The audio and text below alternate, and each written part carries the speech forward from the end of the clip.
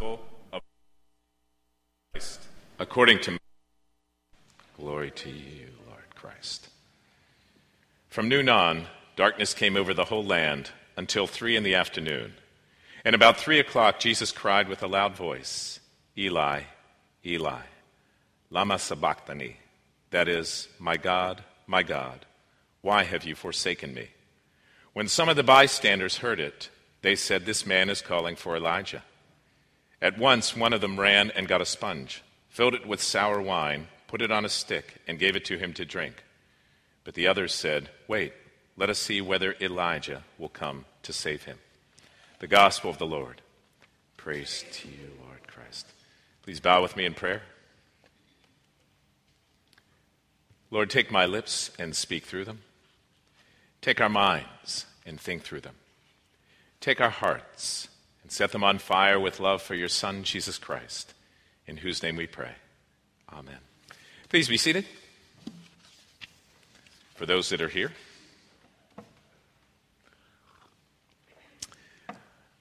Well, once again, welcome to our service of worship. And for those of you that may be tuning in and haven't tuned in for a while or haven't been here for a while, we're actually going through a sermon series for Lent and for Easter entitled The 7 Last Words of Jesus on the Cross. And some of you have been to that service on Good Friday, but many people are not aware of those 7 last words or have heard sermons preached on those 7 last words. So I'm trying to bring them to life for people who have never heard them. And we have arrived on the 4th word, which is, my God, why have you forsaken me? Which, that word is actually a quote from Psalm 22. Psalm 22, which many people have run into through the years in the Scriptures because they're familiar with that particular psalm. But what's fascinating about that psalm as Jesus is praying it, as Jesus is quoting it while he's on the cross, it is the only time that Jesus did not refer to God as Father. So, what was different? Why was he doing that? In part, it was because he knew the Scriptures. He knew what was coming, what had come, what will come. He knew the prophecies, and he knew the Psalm 22 contained prophecies about who he was and what he was doing. But this word that's not really familiar to many of us, that we don't use very often in our common speech, forsaken. I mean, we have probably heard, that place is God forsaken. Maybe in a movie. But it's not a word that we often use. Let me tell you a word that I think everybody's familiar with today, especially counselors, who use the words fear of abandonment. Abandon. That's a more common word, and I think for many people that's a word that really strikes home for some. Because many people at different times have experienced abandonment. Or we've seen abandonment. For example, if you've ever seen an abandoned house, and what happens to that house, it's broken. It's declining. Or a town, a ghost town. Some of you have seen them in movies, some of you have actually been to a ghost town. But anytime something or someone is abandoned, there's brokenness. There is that feeling of forsakenness.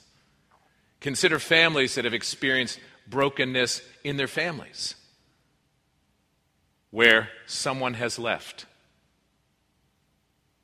and the relationships have been broken, and there's brokenness in the home, and brokenness in people's hearts, and those broken relationships that have an impact for years, if not the rest of one's life. That forsakenness, that brokenness. Sometimes it's an experience that's only temporary, but sometimes it's a permanent experience. One time when I was young, probably about 7 years old, my mom took the 3 older children in our family to the circus. My dad was going to night school at then Carnegie Tech, it's now Carnegie Mellon, and he had no interest in going, I think. So my mom took the 3 of us. And my brother's a year older, and my next youngest sister's 2 years younger. So we went to the circus together, and at one point at the circus, my sister went missing. She was lost. And my brother and I kind of said, okay, no big deal here. But actually, we were concerned. And my mom was practically hysterical. And it wasn't just a few minutes later that we heard over the loudspeaker, there's a little girl here who's crying and she can't find her mommy. So we went over to where they were standing, and of course, we were reunited, and it was a joyous time. But that doesn't mean that the trauma left right away. You know how when little kids are, you know how they are when they do that. Well, that lasted for a little while because she was so upset. And that's that sense of abandonment that sometimes people experience in their lives. Maybe not like a little girl, like that. But fortunately, in this case, there was a reuniting. There were people coming together, and there was soon forgotten that trauma of the abandonment, which was a blessing. Now think about that Good Friday moment when Jesus was crying out, my God, why have you forsaken me?" Because he wasn't the only one feeling abandoned at that point. The apostles in the upper room, knowing that Jesus was going through this suffering and this horrendous death, and not knowing what to do, and their leader was gone, and no one to tell them where to go and how they should be. Thinking he's going to die, and we've been following for 3 years, hoping for something. And feeling abandoned at that point. He knew from the beginning he was going to the cross. He knew when the Father sent him that was why he came. He also knew that he would be forsaken because he came to take upon himself the sin of the world. He had never known a broken relationship with the Father because the relationship was always intact. There was always that love, there was that intimacy, there was that care. So this was a first experience for him, that he went through this pain, not just the physical pain and the humiliation, but the separation from his Father, which he had never experienced. And that's why immediately he would cry out, my God, why have you forsaken me?" He began to feel it and sense it, that it was coming, when he was in the Garden of Gethsemane. And he asked the apostles, especially Peter, James, and John, "Pray with me." And then he would pray in the prayer, "Lord, take this cup away from me, because I don't want it. I don't want this brokenness. I don't want this sin coming on my life, which breaks relationships." That's really what sin is all about. It breaks our relationship with God. It has an impact on our relationships with each other. That's what sin does. It breaks relationships. And so he prayed in the garden, "Take this cup away, because I know what's coming." And if you look at Psalm 22, there's a number of verses that give us an indication as to what was coming. "All who see me mock at me. They make mouths at me. They shake their heads. Commit your cause to the Lord. Let him deliver you. Let him rescue the one in whom he delights. For dogs are all around me. A company of evildoers encircle me. My hands and feet have shriveled. I can count on my bones. They stare and gloat over me. They divide my clothes amongst themselves. And for my clothes they cast lots." He knew that this was coming. That's what Jesus knew. And so he knew he was going to be forsaken. But as much as Jesus knew he was forsaken, he did not forget. He did not forget the promises of God. He did not forget that was not the end of the story, his experience of forsakenness. Scholars guesstimate that there's over 300 prophecies in the Old Testament about the Messiah. The prophecies that Jesus would fulfill and in the second coming fulfill totally.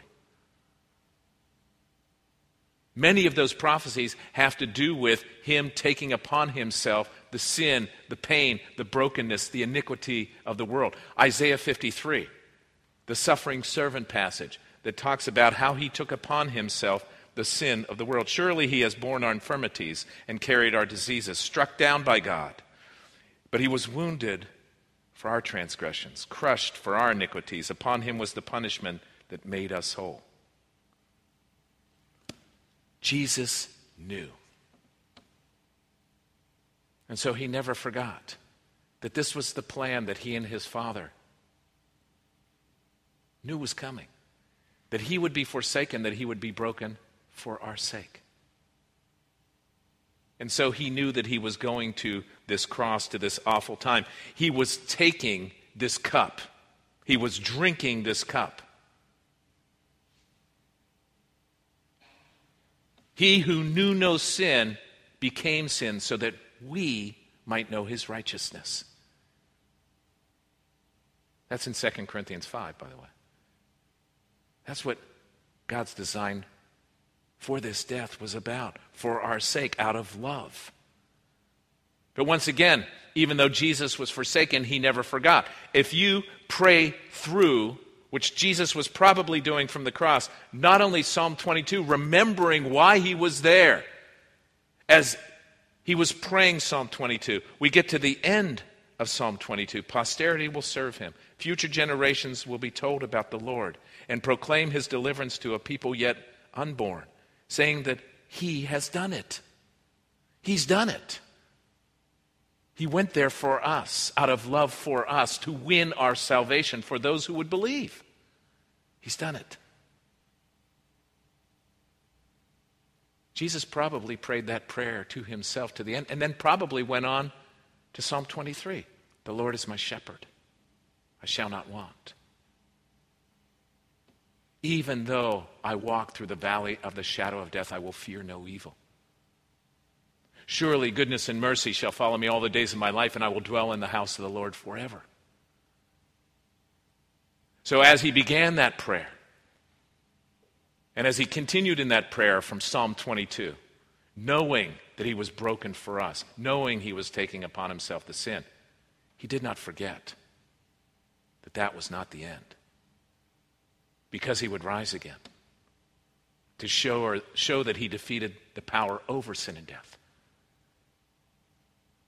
To show the power of God's love and God's grace and God's mercy. To show the power of healing. To show that we can have salvation and eternal life.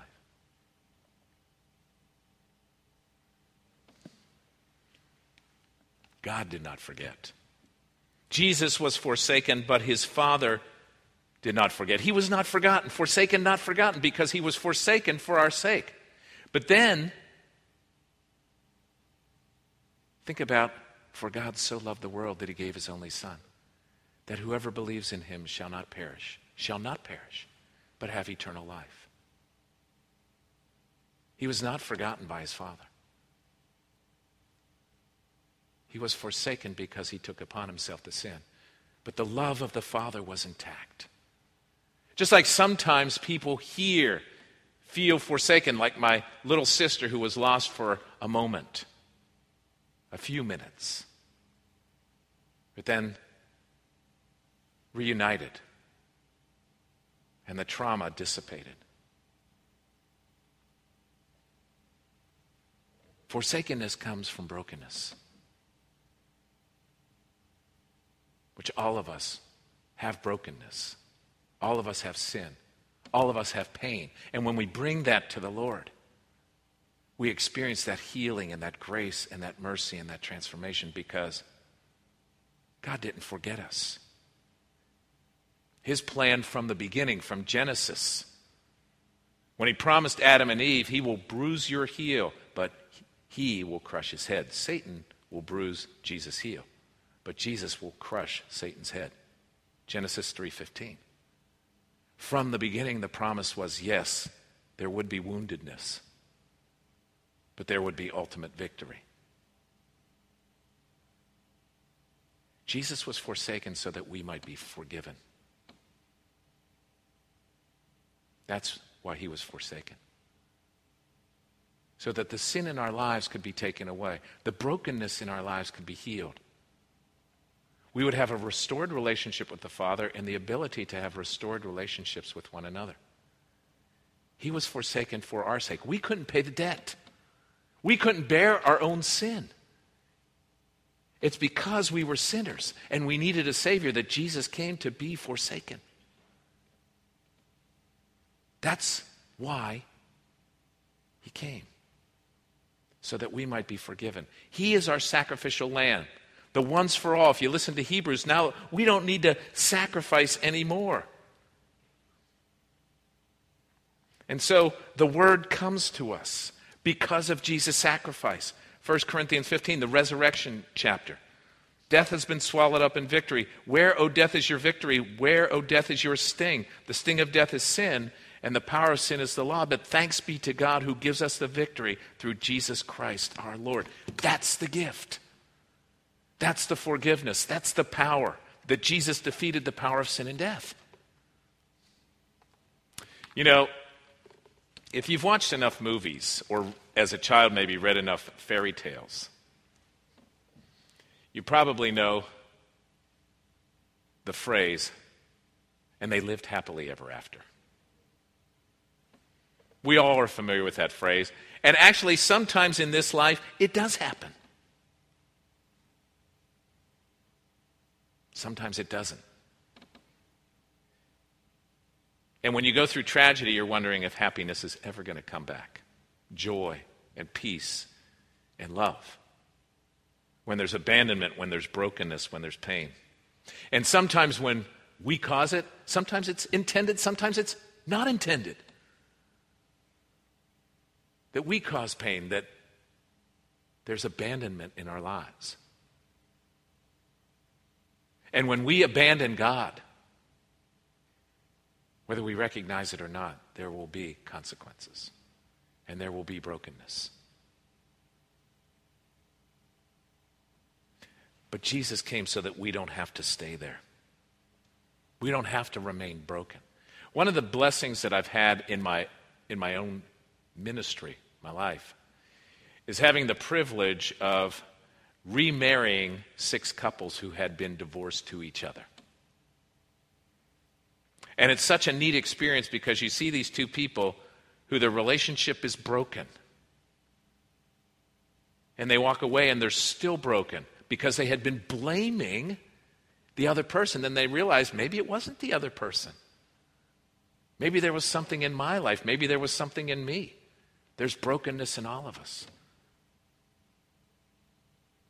And so, believe it or not, we did premarital counseling. They said, well, we've already been married. I said, yeah, I know, but did it work the first time? Not real well. So we did premarital counseling, and we worked back towards the remarriage. And Jesus is called the bridegroom because he comes for us. He comes and says, not only do I love you, I will wash your feet. I will lay down my life for you so that you might be healed. So that you yourselves may no longer abandon the Lord or feel forsaken. So that you might be restored and blessed. You know, John 1 says we have the power to become his children. The power to become his children through Jesus Christ and his death on the cross. And that's why we can pray, Our Father who art in heaven, holy is your name. And ask for our daily bread and seek forgiveness of our sin and our brokenness. That's the gift.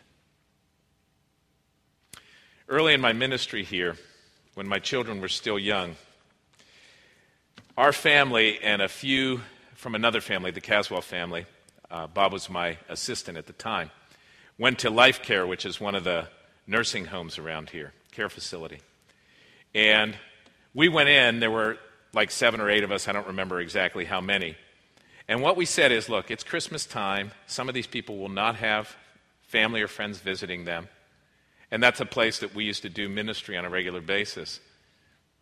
So I knew some of the people, and I said, why don't we just go in, visit people in their rooms, see if they want to have a visit, love on them, bring them God's love for Christmas so that they have that Christmas gift. Remind them of God's love and God's gift. So we all dispersed, and we went to various places in the nursing home. And then we tried to gather everybody up and said, okay, time to leave. And so we got in the van and we left. Except we left Daniel there, my son Daniel. And so we hurried back. We didn't even realize it. We hurried back. We went back into Life Care, and we're looking around for Daniel. We're calling his name, Daniel, Daniel. And he's in a room talking to an elderly gentleman. And they're literally loving on each other. Daniel was probably, 5 or 6.